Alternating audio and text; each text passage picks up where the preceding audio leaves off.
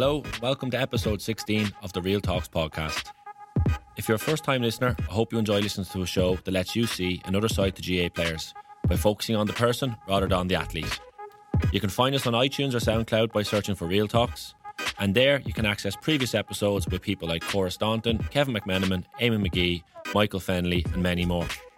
If you're a returning listener, thanks for the ongoing support. By the time you are tuning into this, we should be past the 50,000 play count, and I strongly encourage all our community to keep spreading the word about the podcast to your friends, family and teammates. Anyway, getting back to this week's show, it was a real pleasure to have Leitrim legend Colin Regan on the podcast, as this was a conversation I've been looking forward to having for some time. Over the last number of weeks, I've spoken to players who have won more things than they can remember, the likes of Oisin McConville, Breach Corkery.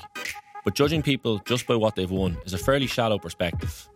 Colin Regan, a loyal servant to his county for 15 years, very much reminded me how fortunate we are to have so many inspiring and authentic leaders in our games. Over the course of this conversation, Colin talked about what it was like to be a fierce competitor for the county with the smallest population in Ireland, and how being a Protestant that thrived in the GAA jersey helped shape his identity and outlook on life. Now, in his role as Community and Health Manager in the GAA, he is adamant that the association is about so much more than just the games. My name is Alan O'Mara, and you are listening to episode 16 of the Real Talks podcast.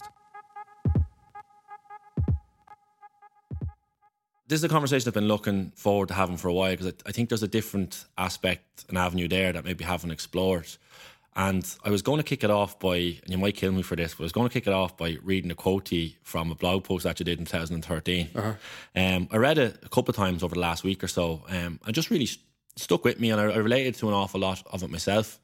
And so I'll just throw it out to you, and then I'll see what was going through your head as I read it out. Is that all right with you? Absolutely. Yeah. So in your own words, it says, one of the most common questions I was asked when, year after year, I returned to the fold of the Leitrim senior panel was, why do you do it? It's a question I never fully answered, or at the time had to answer. I guess I was just going on instinct for the best part of 15 years. It just felt like the right thing to do. I thought it was a really interesting perspective, and I was just curious to get it, I suppose, your own thoughts and explore that with you a little bit. Yeah, I suppose, you know yourself, when you're in the middle of something, especially as something as busy as inter-county football and, you know, holding down various jobs outside the county at the time, so just constant travelling, you didn't actually have the opportunity to reflect on why I'm doing this. So it was only afterwards in retirement then, and it was kind of a forced retirement due to injury. So that led to even greater reflection and exploring of oneself, I think, a little bit, that I realised that it was just kind of very much bound up in my identity. And like I think we all are looking for largely two things in our lives, and one is meaning and purpose, and the other is something that gives us identity. And for me, sport was a massive part of my identity. I'm one of 7 boys in the family, and I have 5 sisters as well, so a big clan, you know, and it was important.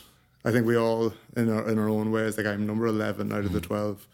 So at the tail end of the family, in order to get noticed, you had to have an identity. To be good at something. Yeah, so, you know, there was my brother John would be, you know, he'd be known as the farmer, and you know, the hunt, you know, he does a good bit of hunting and breeds pedigree cattle, and, you know, Barber would be used to be known as the bike racer, and, you know, so there was my brother Gordon was a musician.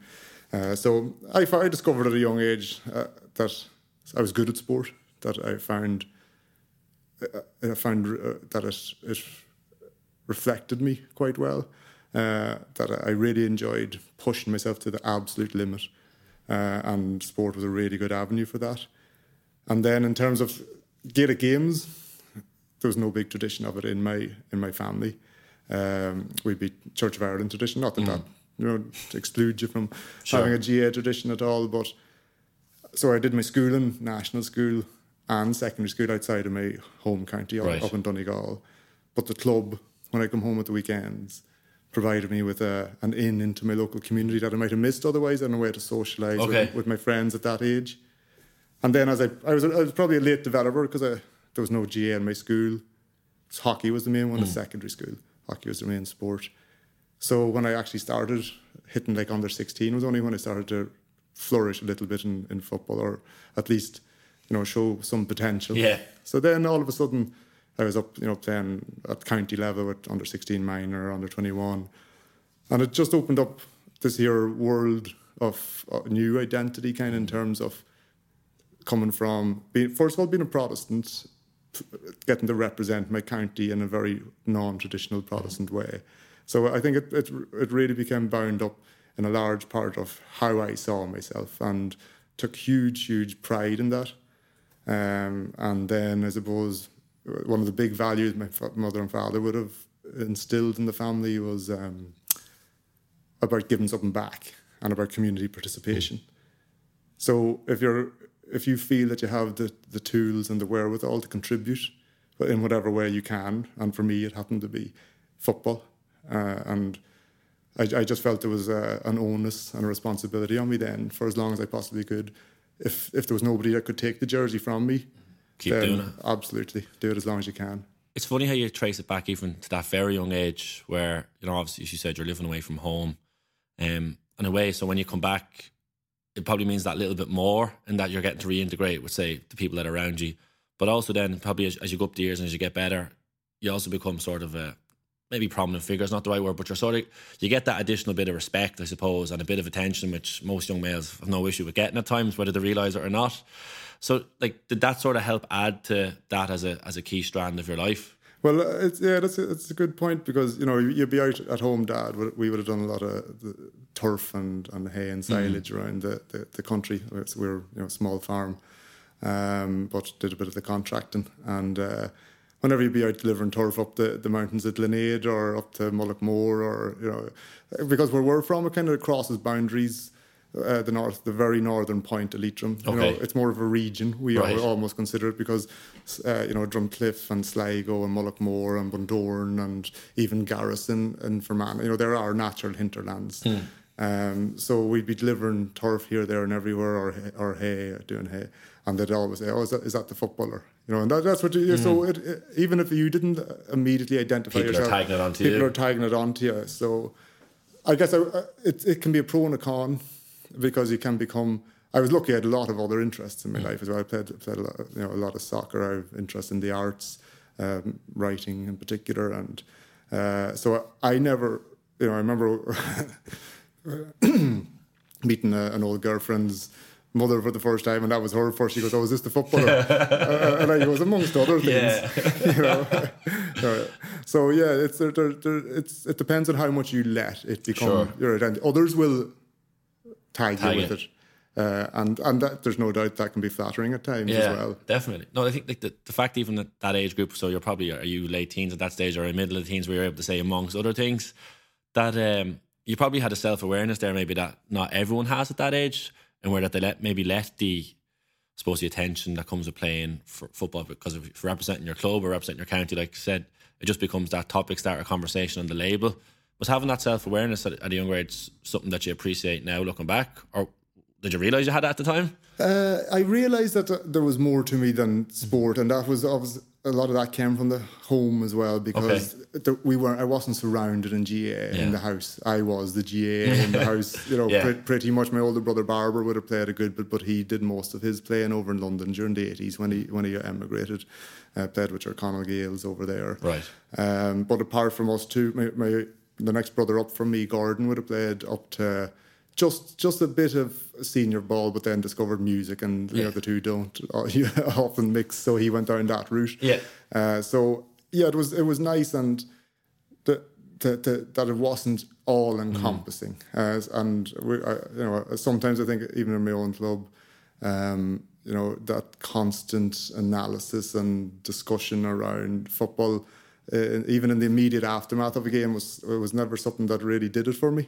I was a huge reflector on the game itself, but in my own time, and as soon as the game was over, I'd usually be looking to some other thing to interest me and occupy me.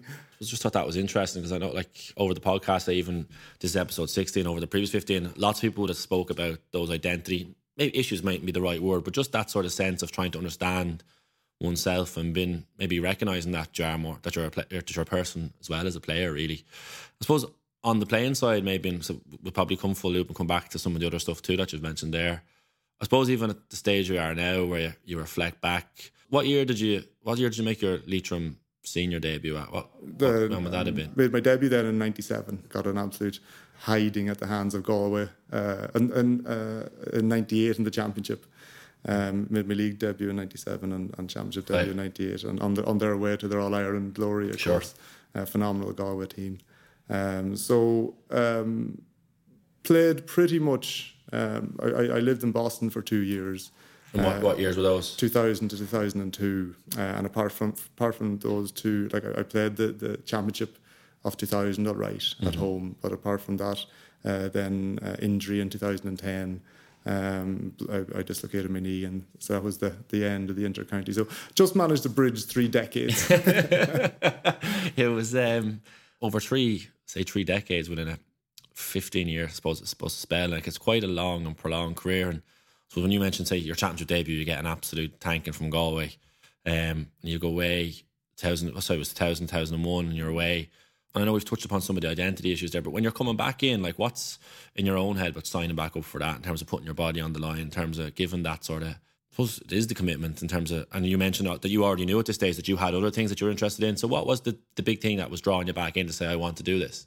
In that facet of my life, just to see the best that I could be. I loved the commitment. Yeah. I probably would have been quite good in the army, I think, because that suits me. Yeah. And like, I could never some of my managers it was overtraining. Right, okay. You know, with me, I used to, when in you'd days, never made it as a goalie. No, yeah, no, I'd never, no hope as a keeper.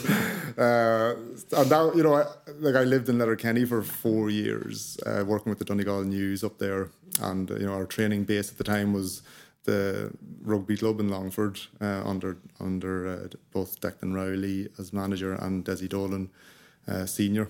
So that was a 3 hour plus drive. Yeah, proper drive, northwest drive. You're not on the motorway. Yeah, you're not on the motorway, and you're pushing the limit. And so 6 hour round trip, getting back into Letterkenny at 1:30, and that it drained the body absolutely, but never during that period did it drain the mind. Really? Not during that period. Not really. I was always hungry to get to training. I was always hungry. At times you'd be bitching and moaning about it, of course, in it. But as soon as it was over and the next one the goal was set, I was ready for it. The only time that it burnt me out was, and the irony was, it was the only time I ever lived in Leitrim. Right. While playing, and in Carrick-on-Shannon, I was editor of a local paper for the time, and it was just an impossible load to juggle. Do you put that down to, obviously, the workload? I know and I'm familiar with, because I was working in a sister newspaper at the same time, which seems like about 3 lifetimes ago for the two of us. I know. But it's just an interesting point that the only time you felt that burned out was when you were at home. And was it just the job, or was it also then the emotional baggage or the conversations that were constantly around it then? Did that add to it? It was a little bit of my life at the time added to it, all right. We went to print on a Tuesday morning, so I remember in particular one time we were over for a National League match in London. The game got cancelled the morning of the game. I was just fit to be tied, because it looked like, I was surprised that we made the trip. The weather wasn't good, and you should magically fill 2 pages as well, I'd say, or 4. First of all, fly back to Dublin, drive to the Carrick-on-Shannon, get into the office at 8 in the evening and stay there till 2 o'clock Monday morning, and back in again at 7 Monday morning. So, and there was regular times travelling home from National League matches with the laptop open on the back of the bus or on the passenger seat of one of the lads' cars doing the column on the game. So it was just there was no off, zero off at the time, and nobody. It's an interesting point, that one. Nobody can function, I believe, in a space without downtime, both mentally. I think you can operate better with less downtime physically than you can mentally. I think that's a great point, because there's definitely a balance act there. I remember someone said to me years ago, I was doing a talk, and they were like, if you got into the best car in the world and you just put the foot on the gas to the floor and just kept doing that and never gave it a break, never let up, something's going to give. I think sometimes we get tricked into thinking that that we can sort of beat that system, but I suppose what you're probably saying there is we can't. Like, there is no that's a dysfunctional system.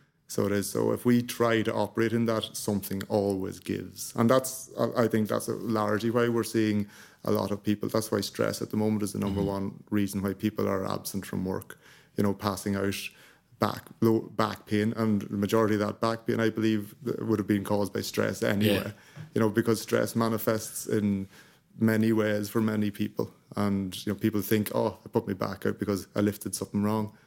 Well, probably not. Actually, it's probably because your back was ready to go, and it's signifying something a lot deeper that's troubling the body and the mind. I suppose there's a certain culture of busyness, for the want of a better phrase, that we have. When you ask someone, how are you getting on, and your first reply to me might be, I'm very busy. And we all sort of wear that as a badge of honour. I'm like, oh, I'm busy. Like, how are you? Oh, I'm busy too. Like, you're busy. Oh, I'm busy. Oh, deadly. Like, half as busy as me. Busy. But like, the question only is, when you ask someone how you're getting on, is in an ideal world, like to hear back, I'm happy. Yeah. And even though you are obviously very busy during those times, and you mentioned, say, that one when the newspaper where maybe it was getting stuck a bit, but for the large parts of playing and the commitment and involved, and just taking on that in your life, where it was happiness though, was it? It was. At that particular period when I had too much on, I wasn't enjoying. I wasn't enjoying my private life. I wasn't enjoying my football, and I wasn't enjoying my career.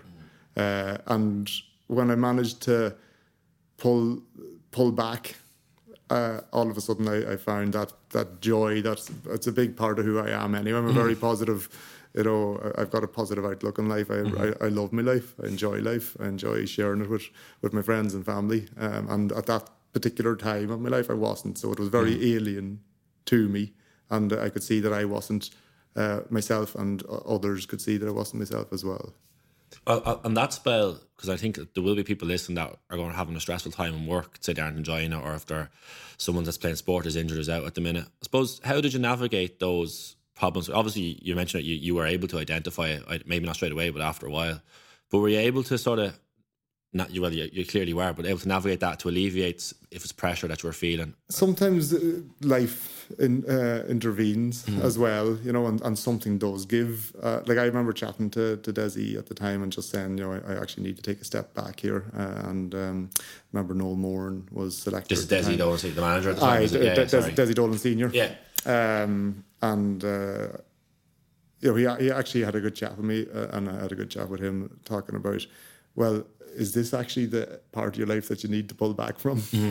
And it wasn't, because I did manage to pull back a little bit from work instead. And later that summer, we had just a phenomenal run with the Tommy Murphy Cup. Yes. And people can be quite disparaging about the Tommy Murphy Cup, but actually the couple of games, that run that we got, was amongst the most enjoyable football I played in my career with Leitrim. What was it about that? It was because it was there was no pressure. There was throw the cards and see how they fall kind of attitude within the squad. There was a few boys that got an opportunity that probably wouldn't have had an opportunity maybe in the championship, and really made a bit of a name for themselves, and that energy was contagious, and you know what, we had a couple of writing nights out together as a squad as well, during that time that we often didn't get the chance to, because we were spread all over the four corners of the country, and it was a lot of fun, as sports should be. That's what's like the fact. And look, I'm not going to get into a fixtures conversation now, and when I started this podcast series, I was like, one of the things I'm never talking about is the fixture calendar, right? Because there's no point. Don't mention the F word. But I just thought it was interesting for you to say there that if it was less pressure, but more importantly, I think, is that it actually became a feeling where lads felt they could go out and enjoy it and express themselves. And is that something, I suppose, over the course of your entire playing career, is that something that you manage to do more often than not, though? Because it always strikes me as you were that type of person anyway, that liked to play, liked the spirit of it, like giving it their all and seeing where, and if you end up on the deck or if you end up on top, that's fine. But was that something that you enjoyed from your career playing? That was my underlying attitude towards my career, was just give your absolute all, and if that isn't good enough, then you have absolutely no regret. And I think obviously I used to live with the fear of losing and failure, and be driven by that to a degree as well. I'm human like that, but I remember I had a good lesson. It's funny where you pick up lessons like at boarding school one time, and I was the most competitive person I know, and I used to we used to race back from. First of all, we'd race up to school before school to get a game in before school, game of soccer. Then at lunchtime, try and fit something in, and then race back up to the boarding house after and get some five-a-side going. And my younger brother Stuart was a year below me, and we were playing one day, and I ate him out of it, for something. Not exactly the FA Cup final, but I still ate him out of it. Yeah. And this lad Eddie Harn, I'll never forget it, a boy from Ballindrae, just said to me, Stuart doesn't take it as seriously as you do, and Stuart's trying his best, Can your brain process that at the time? It was even at that young age afterwards. It was an absolutely invaluable lesson. I'd say I was about 15, and I don't think I've ever had the same attitude to losing since. Or no, I'd say a lot of my teammates would say that I didn't ever stop. Yeah, but that's slightly different though with teammates, because you're in a competitive environment. Yeah, but you're talking about being in. That's a completely different environment. It is a completely different environment, and it was just one of those really valuable life lessons that I've tried to carry with me to mixed success. Yeah. With I've had lapses, but it's absolutely one that meant a lot to me. Learning that at a fairly young age. Can I ask you then, because obviously that lesson is a very, very valuable one, and I think lots of people listen to that will either have been the person that was given out to someone else, or will have been the person that's been given out to. And sometimes if you're the person maybe that's been given out to, that tends to turn them away from sport. So be it a coach to a young child, or a teammate to their friend. But over the course of your career with Leitrim, there was more defeats than victories. That's in championship. That's just it by nature. So was it ever problematic for you trying to, obviously, even though you've learned that lesson, but actually trying to not accept is not going to be the right word, but there is only a certain percentage of control you have as an individual player. But there's loads of different factors in terms if it's Leitrim against Dublin, with population, and you can go into all that stuff. But you know where I'm coming from in terms of the actual being an individual with that mindset, I suppose, and being in a team maybe that is trying to get up and trying to develop, but it's not, or I suppose not one of the top tier counties. Was that ever problematic for you? Did it ever challenge you to say maybe I shouldn't be here, maybe this is not the right place to be? I know I've gone long-winded with that question, but I'm trying to explain. No, I know what you mean. No, I would, I lived in Letterkenny for a few years, and would have trained with St Eunan's at some stages, and they were pushing hard for Donegal championships. And my own club, we won a championship first senior championship in '98 since '61 or '62. Okay. That must have been a huge high. It was phenomenal. It was a real milestone for the club and the community and for all the players involved. And we chased another title right throughout the noughties and probably threw a couple away. And at the same time, the Leitrim team, after following good work by Joe Reynolds, Peter McGinnity, Joe Reynolds, and Declan Rowley, we really had a group for 4 years under Desi Dolan Senior that I feel we absolutely should have won a Connacht title, but we just didn't have that final nth degree, and I think the big part of that was the winning habit. So we were absolutely competitive, and we pushed Mayo in 2006 in the semi-final to a point, and I think had we gotten over that, I think we would have won the Connacht title that year.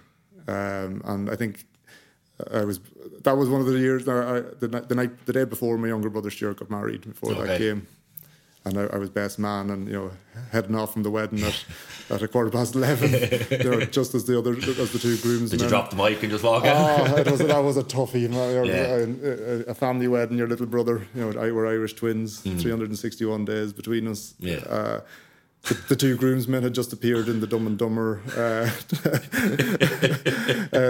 tops and tails suits, so it was going to be a good night. Yeah. Box you were just about to kick on, and you got to walk away, and then to go out and lose by a point, it was a kick in the guts. But that was the year then we went and we got to the Tommy Murphy Cup final, and so it kind of goes back to the other point I was making earlier.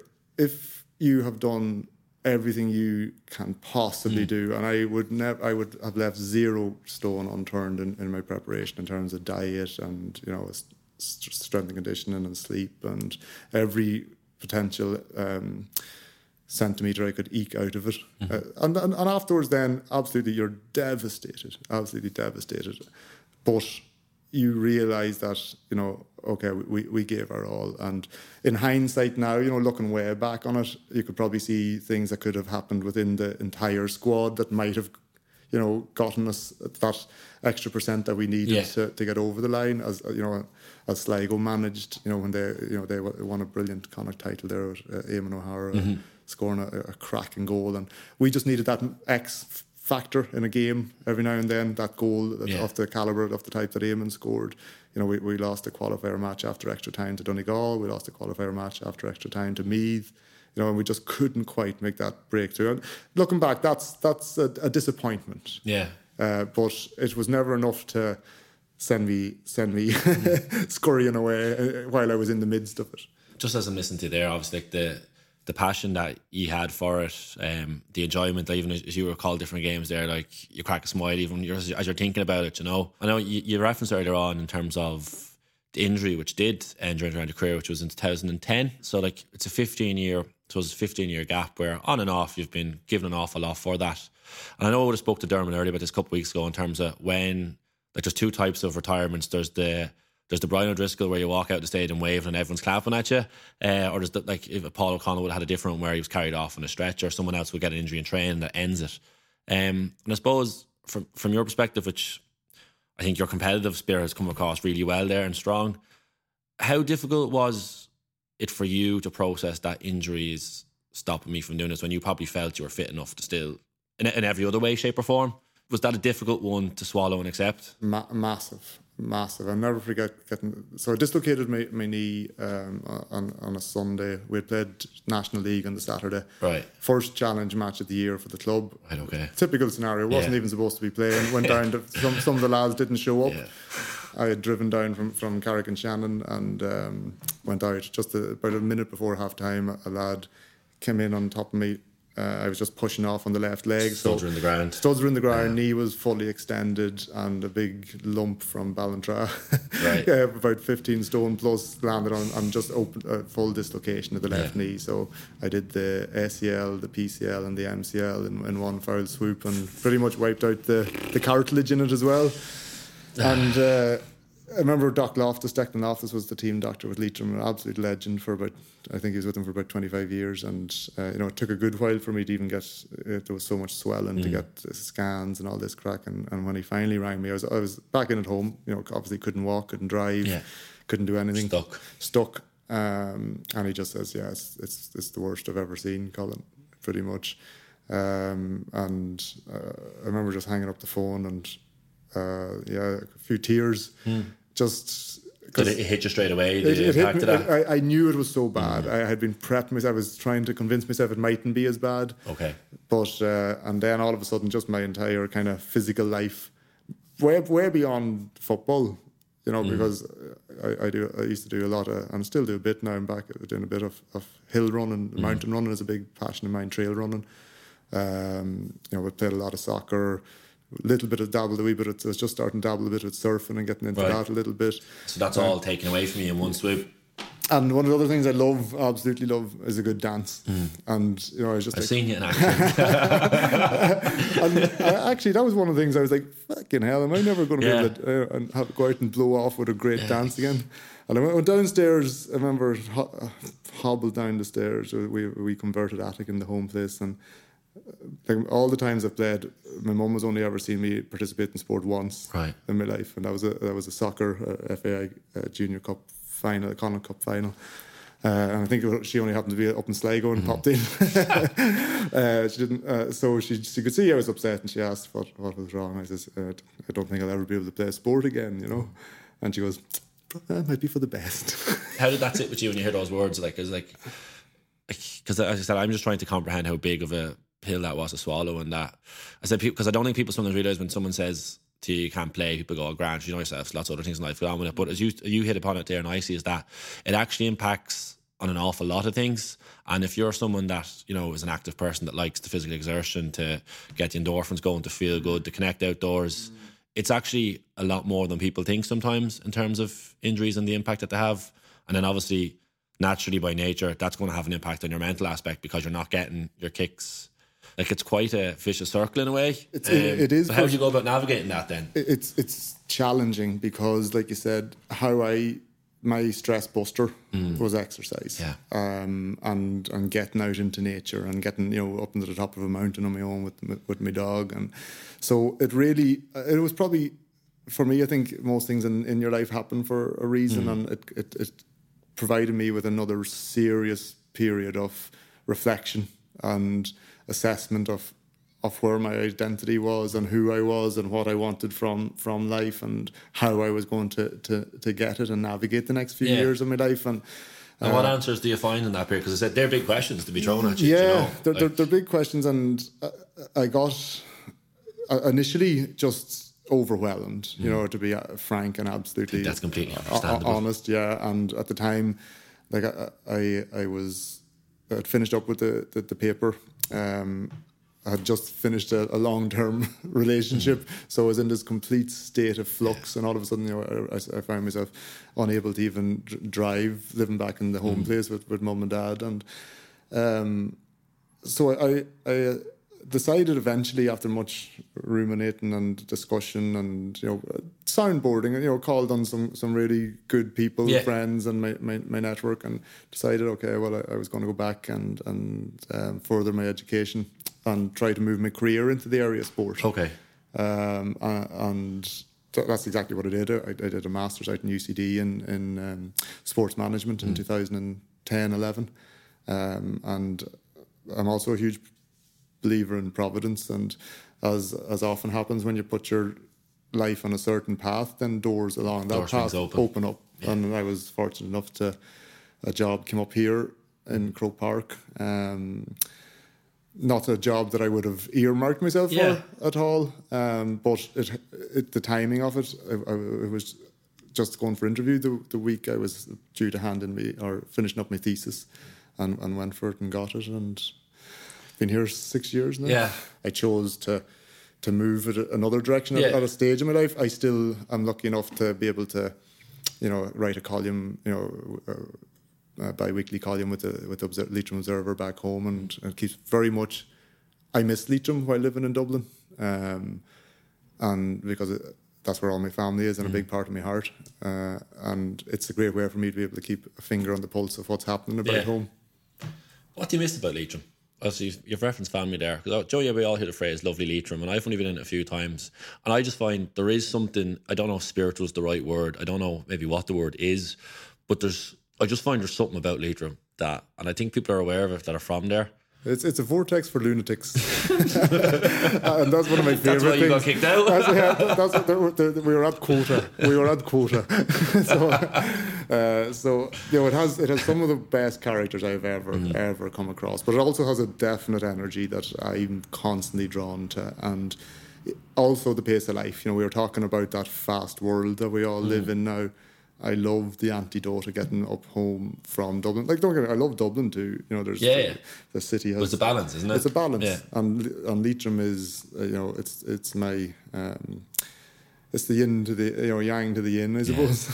There's something incredibly brilliant about when you get to be at your auntie's house, your own house. If you have one of those magic houses that has no phone coverage. And imagine there's a few down Leitrim, there's plenty of them in Cavan as well. And not normally everyone's first reaction is always, there's no coverage here, they're walking around holding the phone up, or what's the Wi-Fi? But I don't know, do you find when you go back home that you are able to get that, particularly say referencing back to the Leitrim post time that you had when you were younger, where it was very all consuming and all over you? Do you find it is important to get those little checkpoints and keep that sort of, I think balance is the word I'll stick with, but just to have that in your life. Oh, it's essential. And even there's just up there, if there's a car, two cars in the road, having a chat, the next person who come along doesn't sit on the horn. They usually get out and see what they're talking about and join in. And my father was a famous rambling man.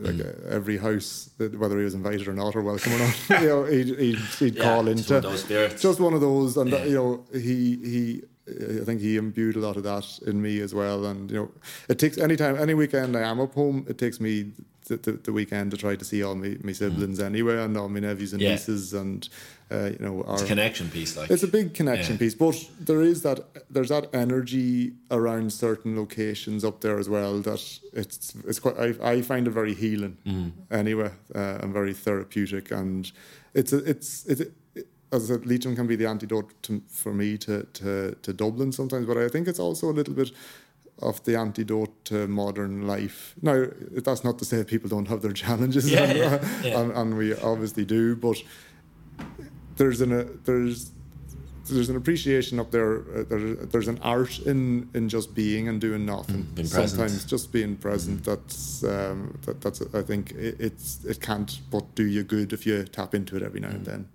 A lot of the stuff that you've mentioned there probably does tie back into someone's well-being, to be just, and look, you can't, if you do that all the time, someone could get lost and feel like I'm not going. But as you said, it is a counterbalance thing. And one of the last questions in terms of your own play, and I suppose for the conversation on, was, even though the doc has that call with you and says your knee is gonzo and you're out of action, you didn't fully accept that though, did you? Like, you were ended up going back in and playing with the club eventually. Am I right in that? You're right. Yeah, and it wasn't so much about, as it started, it wasn't so much about sport. It was about getting functionality back into my knee and into my life, and being able to do what I felt would be important to me in terms, just even if medium to long term, and just even keeping fit, and as you said, being able to go out for a dance with your friends, and you know, being able to tap into that element of yourself.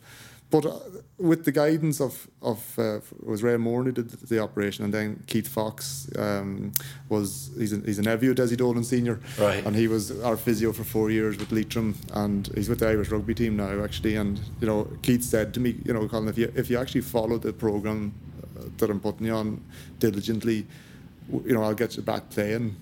You know, it might take 2 years, but I'll get you there. What went through your mind when you hear that line after, probably because you've probably only digested the others or started to? Exactly. What's going? Is your head spinning? No, it was a buzz. It was an absolute buzz, and I just made my mind up there and then. I will do anything you say, for as long as you tell me. And if it. And how long did you say this was after? So I did it on the 24th. The injury on the 24th of February. Had the operation on the 13th of May, which was my mum's birthday. Okay. And then probably met Keith for the first time sometime around that September, right, October, when I'd moved up to Dublin to start the course. Yeah.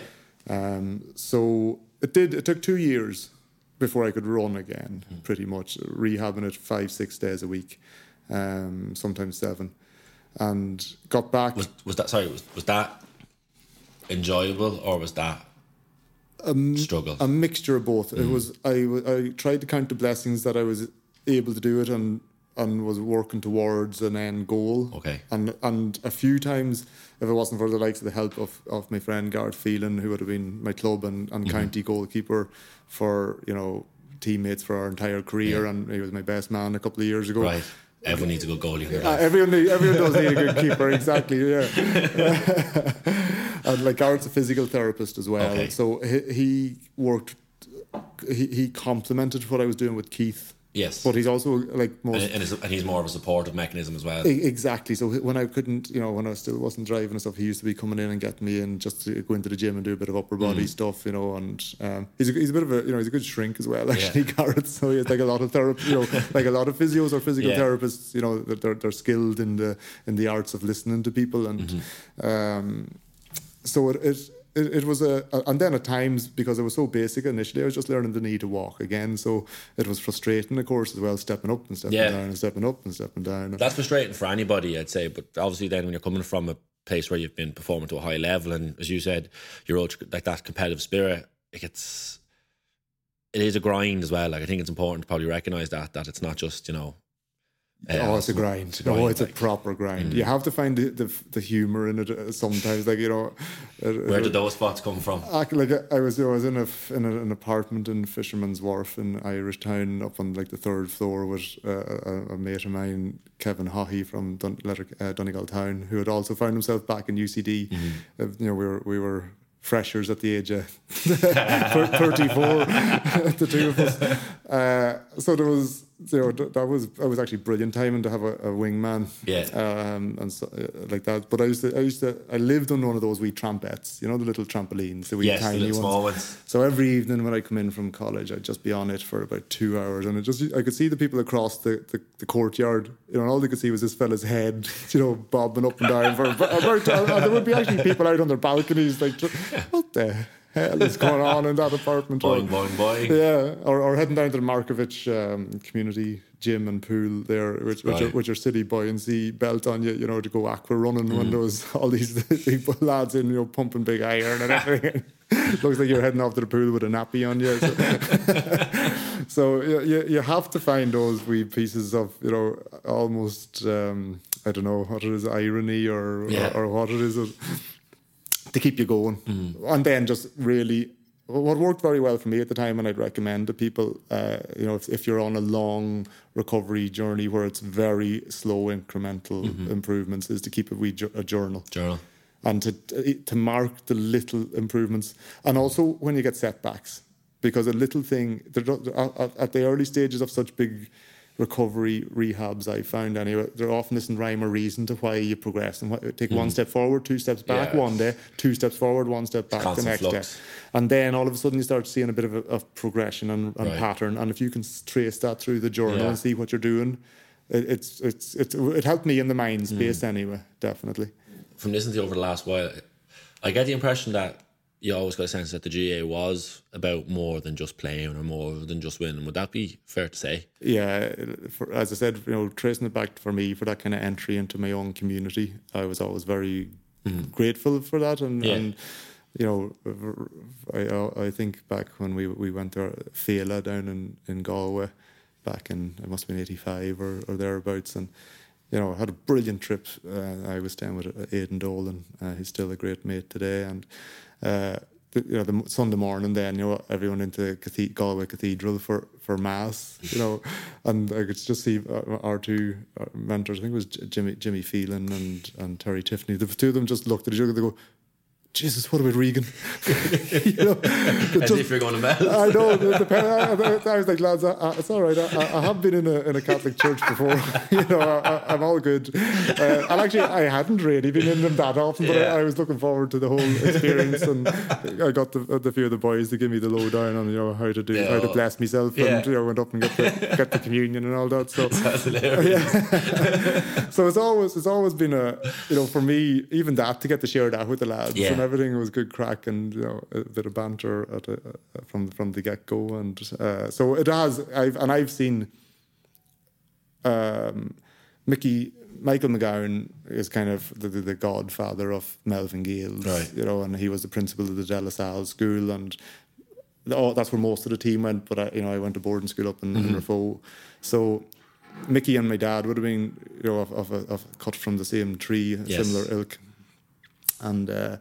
I just loved the fact that through football I got to know Mickey, and he, at one stage in I think the late 70s, he was Leitrim County chairman, senior and under 21 manager, and probably psychologist for the minors as well, I travelled up and down the by roads of the country and Leitrim with Mickey, and me in the passenger seat, and he gave me an education in life. That's what I was just going to say. You must pick up.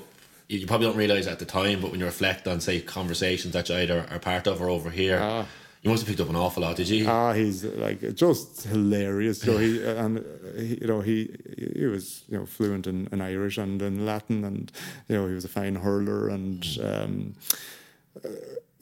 just a simple example would be stopping off on the eve of May Day on the way home from a Leitrim match to pick mayflowers in a field, and when we got home, put them out on the windowsills and the footstills of the house, and he was there, now make sure you put them out and keep the fairies away from the house tonight, and it was so much more than an education about football. That's what I was just going to say, because we referenced on from your own self and the identity sense, and maybe realise from an early age that there's more going on here and there's more to you. And that just the line you gave me about, amongst other things, I think really captured it. But it sounds like a chunk of that probably came from that source. Yeah. And I think Mickey, as we call him, was probably the only man that Dad would have allowed come to our house and pick me up in a field that the hay was down for baling in, or come over to the bog and take me away, because he knew that Mickey was the hardest working man that would, he'd live in the bog himself if that was needed. But if I was wanted for football and Mickey wanted me, then there must have been a good enough reason for it.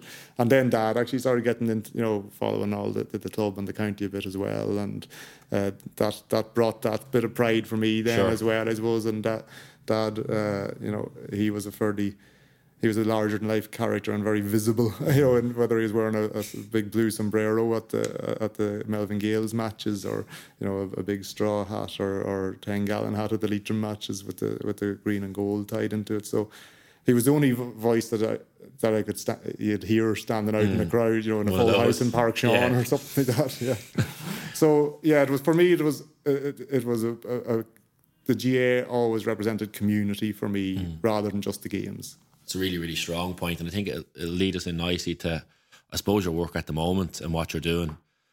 You mentioned that you started here in Croke Park in 2011, so I suppose maybe you might just explain a little bit of sort of where that came from and where it is now and what you're doing, and really just, I suppose, why you're doing it and the benefit of it, really. The feedback from clubs was that, that we're looking for something more holistic, and I've always appreciated that every single facet of your health is linked and intertwined. I don't believe there's anything there isn't just emotional health or physical health or social health, or spiritual health. They're all interlinked and interdependent. And so we sat down with the Department of Health, Chief Medical Officer Dr. Tony Houlihan and Biddy O'Neill from the HSE's Health Promotion Division at the time, and said, let's look at devising a model that focuses a more holistic approach to health and looks at the GAA club as that could become a hub for health for its members, but also reaching that influence out into the wider community.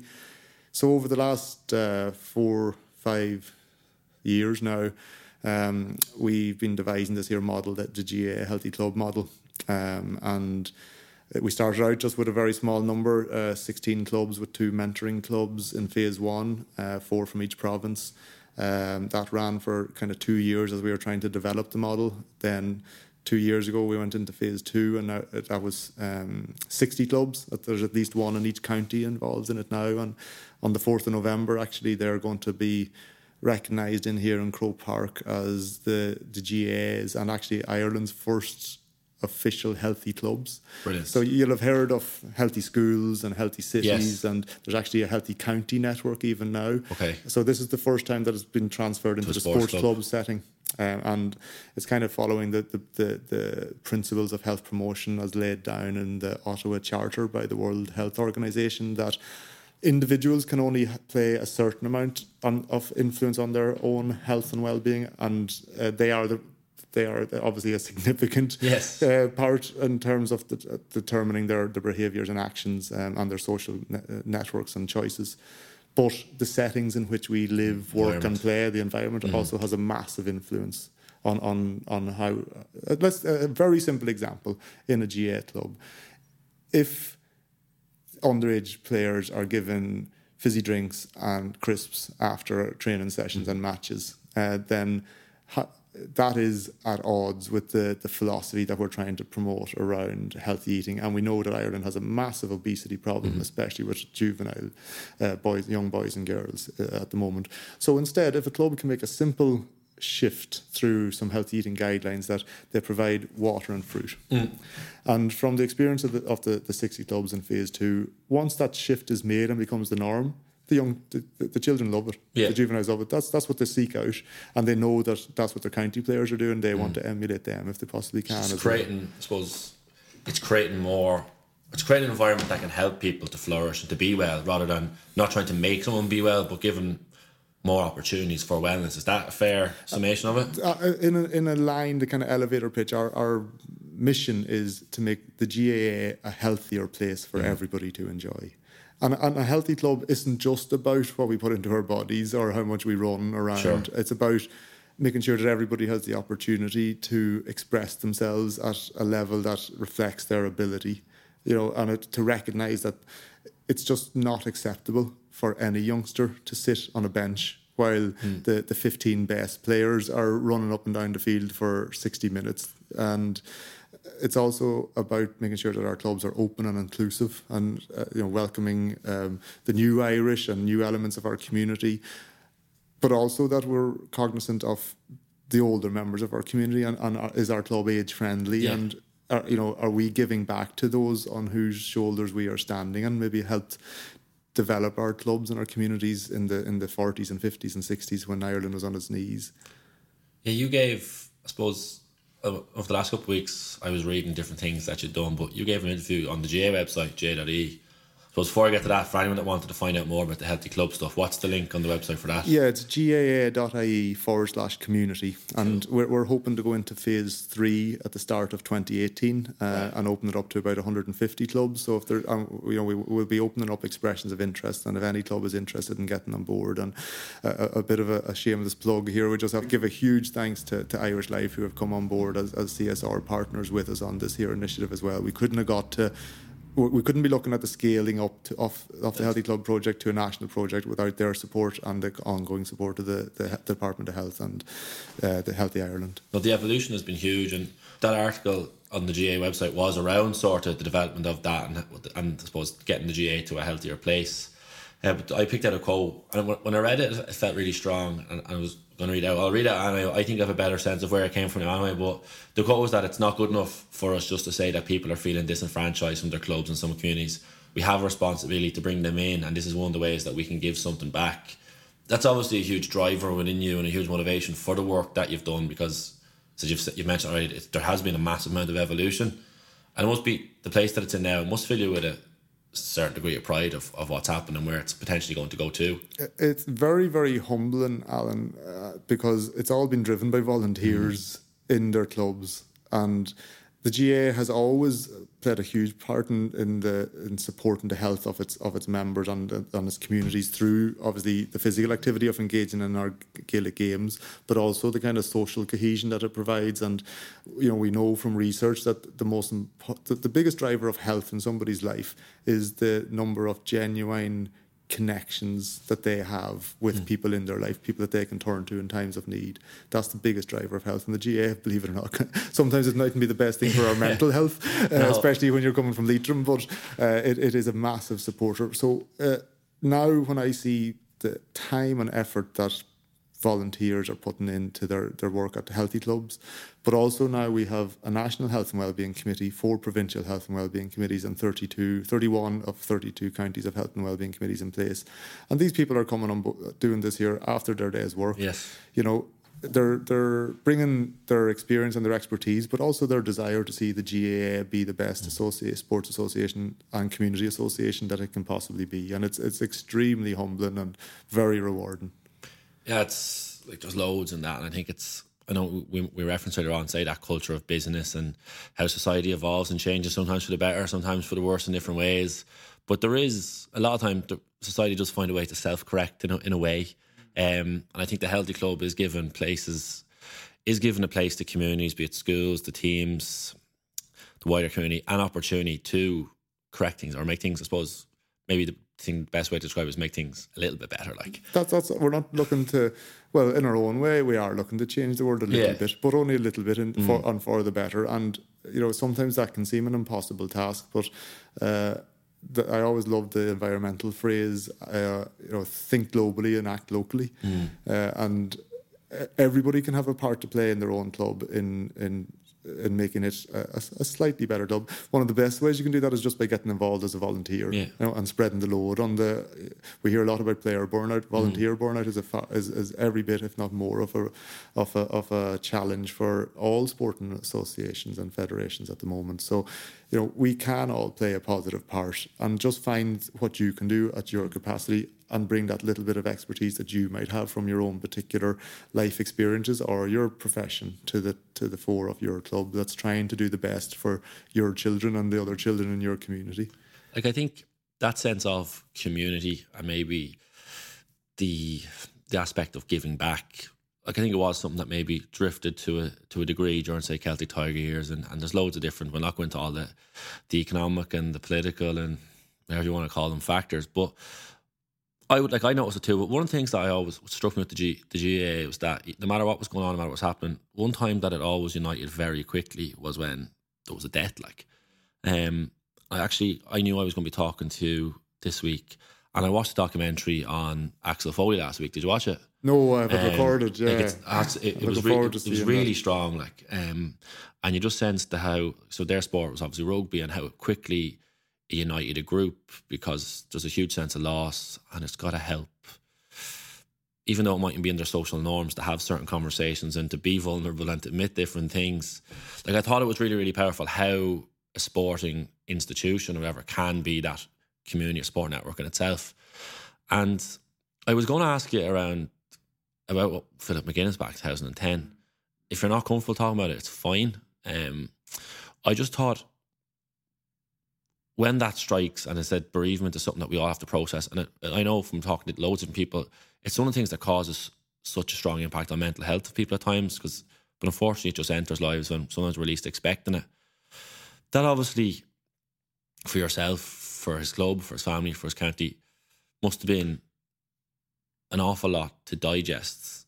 And I think the GA rallied really powerfully at that time. Yeah. What was that fair to say? Yeah, it was coming, believe it or not, it was 12 years after the county had experienced another massive loss in Shane McGettigan, and Shane would have been a great friend of mine. I played minor under 21 with him with Leitrim, and he died in a building site accident over in Boston, along with a lad, Ronan Stewart, from County Louth.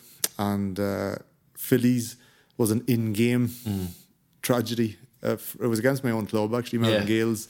Just a completely freakish and accidental clash off the head, and he never regained consciousness. And I remember us even leaving the field that day, and Philly's brother Michael, who would have been a county teammate of mine for years, as was Philly, obviously, and his other brother John wasn't playing that day, if I recall correctly, with the club.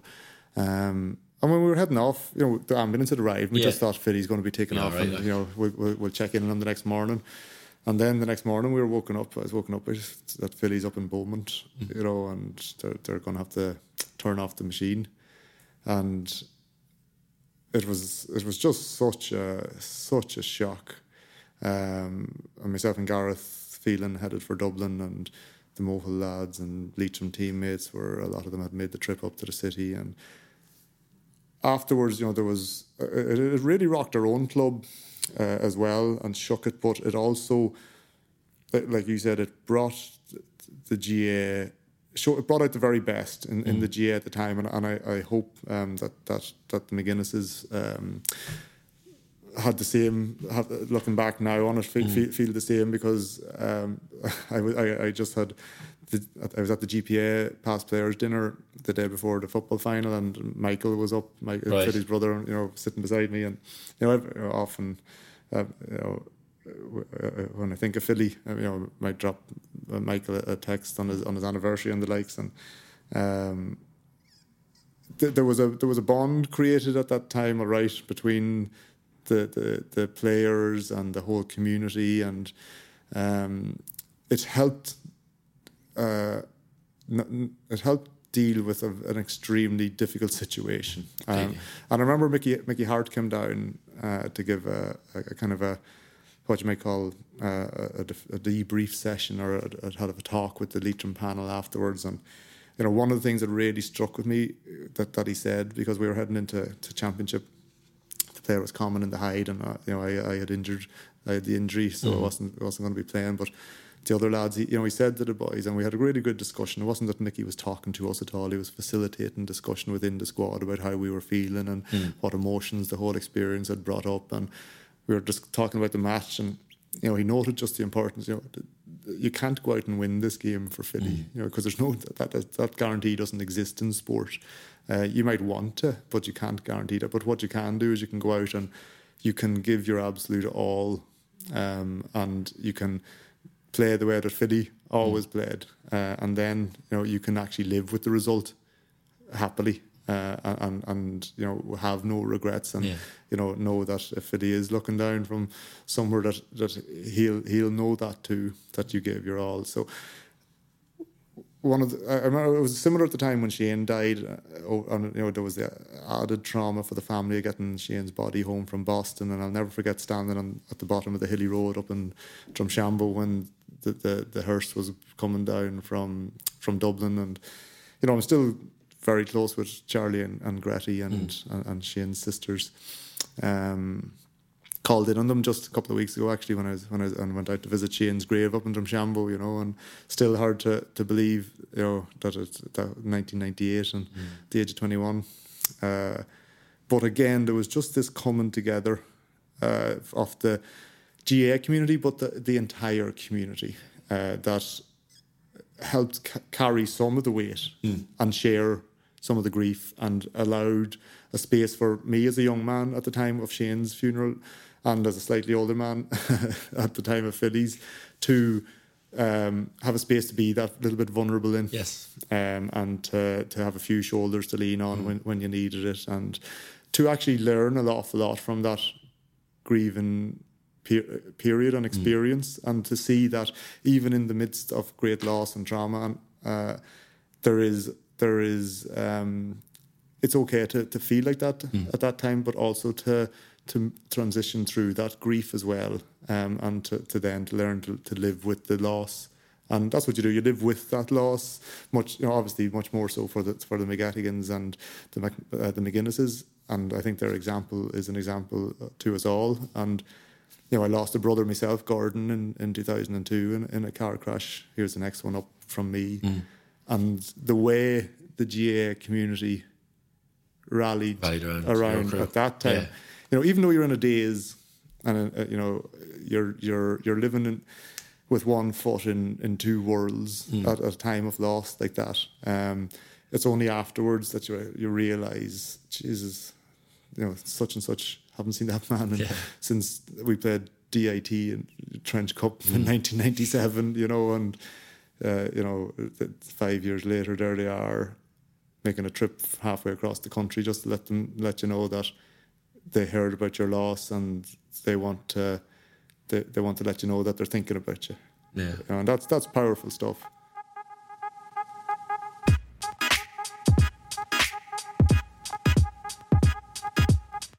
I really, really enjoyed having that conversation with Colin, and I hope you enjoyed listening to it too. For me, it was a timely reminder that while we all want to be our best and excel, there's also much more important things in the world than only caring for winning or losing. After the conversation we had in Croke Park, I spent a long time thinking about the importance of connection, both with people and places, and there's no doubt that the GAA can help build those networks when harnessed in the right way. For anyone that would like to learn more about the GAA's Healthy Club project, please go to www.gaa.ie/community. That's gaa.ie/community. Last but not least, to help out Alan Kearns, who featured in episode 13 of this podcast, I'm running through a bog on November 4th to help raise funds for a children's home in Zambia. It saves and changes the lives of many, and it's a project that he's been supporting for over 10 years. If any listener can spare a couple of euro, I'd really appreciate your support, as I can guarantee you that any donation you make, no matter how big or small, will positively impact on a life in ways that you can't even imagine. You can find the link to my fundraising page in the article of this podcast on realtalks.ie, or you can get it on Twitter, as is pinned to the top of my timeline. Just search for AOM the Cat into the Twitter box. That's AOMTHECAT, AOM the Cat. My name is Alan O'Mara, and you've been listening to episode 16 of the Real Talks podcast.